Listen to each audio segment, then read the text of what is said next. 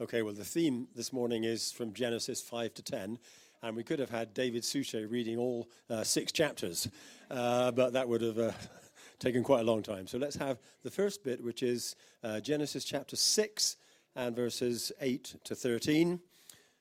We finished the story with Cain and Abel last week, and now we're getting on to the flood. And so this speaks about God's grief, his heart filled with pain because of the sin of men. So, chapter 6, 8 to 13. But Noah found favor in the eyes of the Lord. This is the account of Noah and his family. Noah was a righteous man, blameless among the people of his time, and he walked faithfully with God. Noah had 3 sons, Shem, Ham, and Japheth. Now the earth was corrupt in God's sight, and was full of violence. God saw how corrupt the earth had become, for all the people on the earth had corrupted their ways. So God said to Noah, I am going to put an end to all people, for the earth is filled with violence because of them. I am surely going to destroy both them and the earth. Okay, so those solemn words. With that, we pick up the very troubled story of the beginnings of mankind. Sin has come in and spoiled God's wonderful creation. And so we come to the judgment and the flood. Now, I don't want to get into discussions on all the historic, mythological, whatever, questions concerning the flood. But we could just say that all the known world, probably is the way to interpret it, suffered the flood, which is what happened. Chris was saying the other day that the word world can also mean land as well, and so their land was flooded, and it's well known that the rivers Tigris and Euphrates, where this story was taking place, they were very prone to flood at different times. So, and the story of a huge flood appears in other civilizations as well. So we're dealing with something which happened, but I want to take a little bit more concerning the lessons that we can learn. Now, the murder of Cain introduced violence into the world and has never left. And so after those beginning stories in chapters 1 to 4, we have a genealogy in Genesis 5. And so then we arrive at Noah. And this is a story of judgment and salvation, and then God's love and commitment to his world. Okay, so the first part of this, a very cheerful title of Violence and Corruption. Well, this began then and is very evidently still here, as we've already heard this morning, still in the world all around us. And these are the kinds of things, we can think of these often on an international or national level, but actually they affect us as well. Those sorts of things are in our hearts too. Last week, Sim was reminding us of the personal consequences of anger sometimes, and I don't know whether there were any contentious VAR decisions on the football yesterday that got Sim into a state of rage this morning. Calm, Sim, okay? No, he's all right. Okay, good. But these things affect us as well. We can be tempted too in these areas of corruption and violence. Now, let me start with a story that involves Chris and Jan.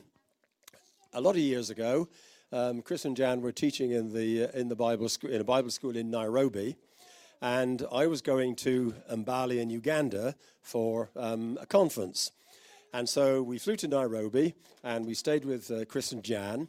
Muriel stayed with Jan to take Chris's classes in the Bible college, and Chris had arranged for us to travel across Kenya on the train, a very slow train, all the way through the Rift Valley.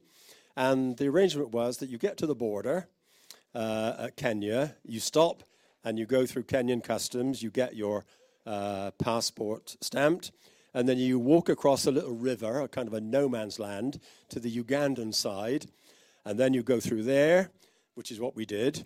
And so we then met our friends from Mbale on the other side, and off we went to the week's conference. So we had an excellent week in Mbale and came back the following, it was a Friday, I think, the following Friday to catch the same train on the way home. And so we walked into the Ugandan immigration customs place. It wasn't quite as smart as this one is now. And so showed our passports. And the guy at the desk said, where is your entry stamp coming into Uganda? And we said, well, we weren't sure that we had to have one. Oh, yes, he said, you've got to have a stamp to come in. So he said, well, we came across the bridge, and then we took the route through that, the soldier with the machine gun, told us to follow. And we walked out the other side, and it seems we'd entirely missed the Ugandan immigration stamp. So he says, well, sorry, it was an honest mistake. Can you let us through? No, he said, this is a very serious matter. You're going to have to wait until my boss arrives. So we had to sit around and wait for the boss. And when he came in, he was clearly the boss. Big guy, gleaming white shirt, looking really quite full of authority. And he looks at our passports and he says, there's no immigration stamp. He said, you are illegal immigrants in Uganda. The punishment for this is up to 3 to 5 years in prison. Now, this was the point at which the temptation to corruption crossed my mind. Because I was thinking, I probably got a couple of £20 notes in my pocket. I wonder if that would help the situation. That probably never occurred to Chris. I shouldn't. His pure mind. Anyway, I then thought, actually, maybe this isn't such a great idea because there are a lot of people all around, and if you try any funny stuff, this could get worse and worse. So we decided to wait and kind of anxiously prayed and so on. Anyway, we sat around there, and after keeping us waiting for enough time for the train that we were coming for to have departed on the other side of the border, he kept us there waiting long enough for that. He pushed our passports across and sort of waved us away. So we walked across the bridge and got into Uganda with the train already gone. But Chris, having been in Africa for some time, was very talented in negotiations with taxi drivers. And so got a taxi where we blasted down the road, managed to overtake the train about 10 miles down the road at its first stop, ran onto the station just as the train was coming around the corner, and so we got back to Nairobi on time. But I have to say that the idea of corruption there was something that came into my mind, but I'm glad I didn't go down that road. But on a larger scale, of course, corruption is endemic in many states. How do you live in a country where you have no honest public administration? If you don't trust, the doctors and the administrative people and the taxes and so on, how do you manage with that? And it's not just elsewhere; it's here as well. Even our own politicians. It's a great temptation. Violence for me, not so much. Except on some occasions when in my first teaching job, when I had year 10 bottom set history for 2 lessons on a Friday afternoon, from time to time, the temptation to violence, I have to say, did also cross my mind there. So, but gladly, I never got fired. But violence is something where we've noticed since coming back to this country how much more it seems there is knife crimes and hospital staff and retail workers and so on being abused and physical problems, not to mention all the things that we've been praying about this morning. So all those things, the news these days is hard to watch because of violence. And so at that time, God decided to bring his judgment on sin and set things in reverse from his original creation, and to make a new start from an obedient man and his family. Noah found grace. Noah found favor, which was available to everyone, but he found it. He met God. God's grace came to him, first of all, and then came the descriptions of how he lived. He was a righteous man. He was a preacher of righteousness. Hebrews describes him as a man of faith. And so he was an obedient man, a relationship with God, an intimacy with God. But let's note too this little aside that we have in Genesis 6 and verse 6. If you have your Bible, it says, "The Lord was grieved that he had made man on the earth, and his heart was filled with pain." So we do see the suffering and the grief of God in this story of terrible sin and then the judgment that comes. So now comes the story that you know well. The flood comes on the earth in judgment for sin. And Noah builds the ark. Here he is with his 3 boys working from the plans. It's the animals coming into the ark 2 by 2. It's Noah, the first conservationist, and he was in a kind of a floating prison almost for a year with the animals and their food and so on. This was not a luxury cruise for Noah. And there's one little phrase that you find in chapter 7 and verse 16. It says, after they'd all gone into the ark and the rains were starting and so on, it says, the Lord shut him in. And I imagine what Noah thought at that point. They'd all inside, and then all of a sudden, bang, as God closes the door. And Noah thinks, this is it. I'm here. I can't go anywhere. We have to wait. And so he had, if you like, to bury himself in this ark to find safety. He had to expect life through the kind of death that he was experiencing, shut up in the ark. And he had to leave this world as he knew it to be able to find it again. Finally, the flood recedes. And so they can come out of the ark and the animals and so on, and life begins again. It's interesting that in 2 or 3 places when the New Testament talks about this, it compares all this to baptism. That the judgment is a picture of water, and so in the same way that the waters of judgment condemn the world but save Noah, so in the same way, baptism is a kind of New Testament equivalent, that the water buries us, but we find life afterwards. Well, then the salvation of Noah arrives, and the turning point is chapter 8 and verse 1, where it says, God remembers Noah. At the end of the flood, one commentator says of Noah, he walks out on dry ground in the Easter sunrise, bringing his family with him, which I think is rather nice. So he offers sacrifices, he builds an altar, he worships God, still plenty of human weaknesses. We see an unpleasant account of his drunkenness a bit later on in chapter 9. But God is still with him. So we've had the corruption and the violence.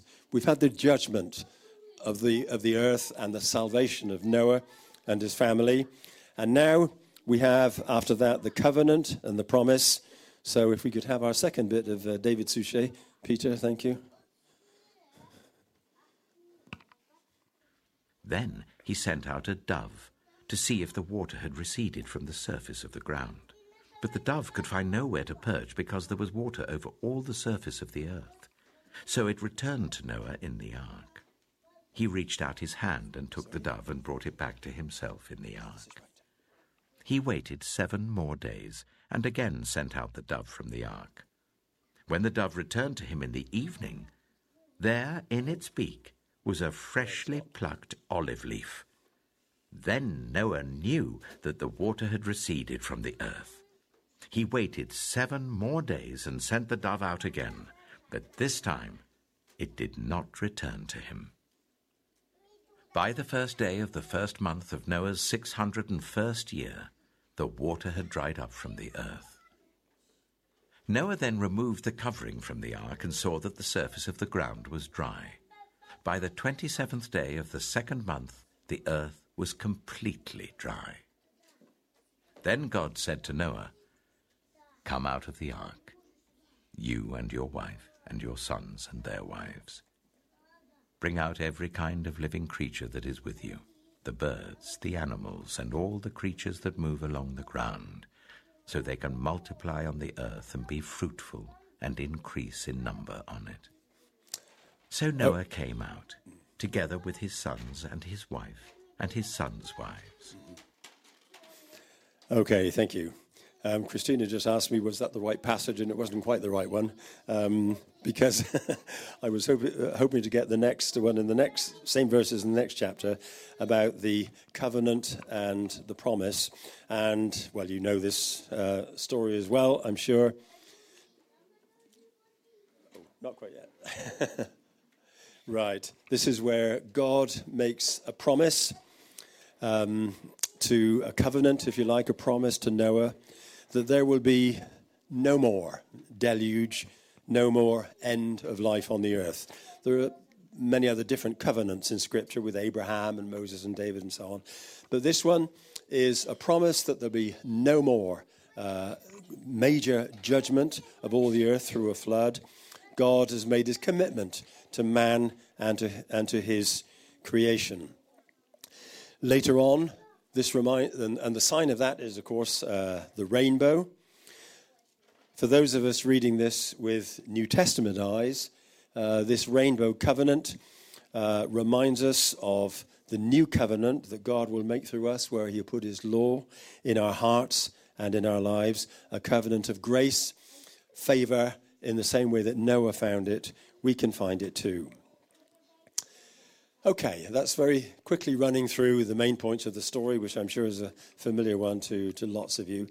Let me just conclude now with perhaps three things that we can learn, three lessons that spoke to me from this story.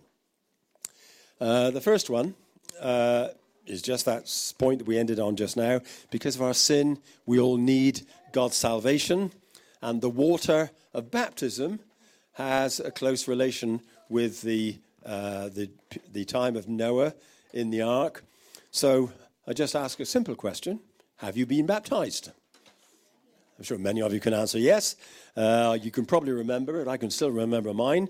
But just to underline how vital a part this is in our commitment to God, he looks for us to be baptized so that we can begin a new life with him. And the photo I picked from that is some Iranian Christians in Turkey at a baptismal service that they had there a few years ago. That for them, very clearly, an end to one life and the beginning of a new one. So because of our sin, we need God's salvation. We can also bank on God's commitment to us, on his goodness to us for all our lives. All the children here, from the youngest ones, the older ones, we can all count on God following us with grace and mercy all the days of our life. It's a wonderful promise that he makes us. And Isaiah underlines this one. He says, this is like the days of Noah, when I swore that the waters would never again cover the earth. My unfailing love for you will not be shaken, nor my covenant of peace be removed, says the Lord, who has compassion on you. My love for you will not be shaken, my covenant of peace not be removed, and he has compassion on us. And so we too can find God's grace for all our situations, everything in our lives, every challenge, difficulty, as we were thinking earlier. And that presence, that grace, that favor of God for us is something which can be a constant in our lives. Let me just, what I'd like to do is conclude with just a little story, and then for us to sing a hymn together. This was something that happened and I can date it pretty well exactly, to November 1997. Okay, so it's a long time ago. And it was a time, the autumn that year, when there was huge amounts of things going on. It was actually quite a difficult time in the church at that point.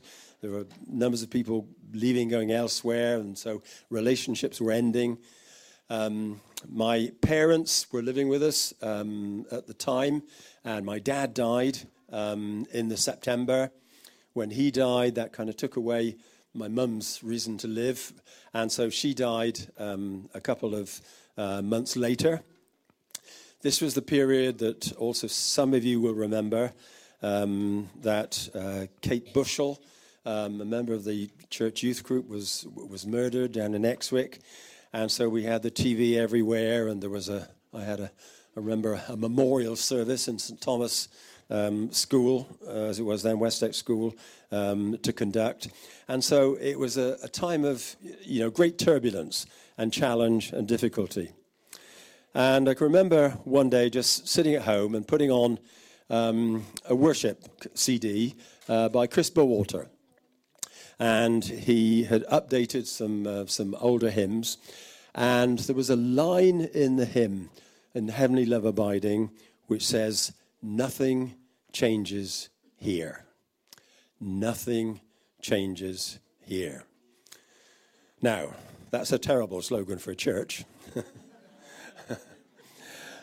But for an individual, for someone who loves the Lord, that's just a fantastic truth. And I still remember the moment sitting there of just that sense of God's presence there, that close to him, nothing changes. He is with us. He will never leave us or forsake us. He really died on a cross for us. He really rose again for us. He really is in heaven praying for us and with us. And we can bank on his love forever. In the same way that Noah found God's favor and grace, we can find it too.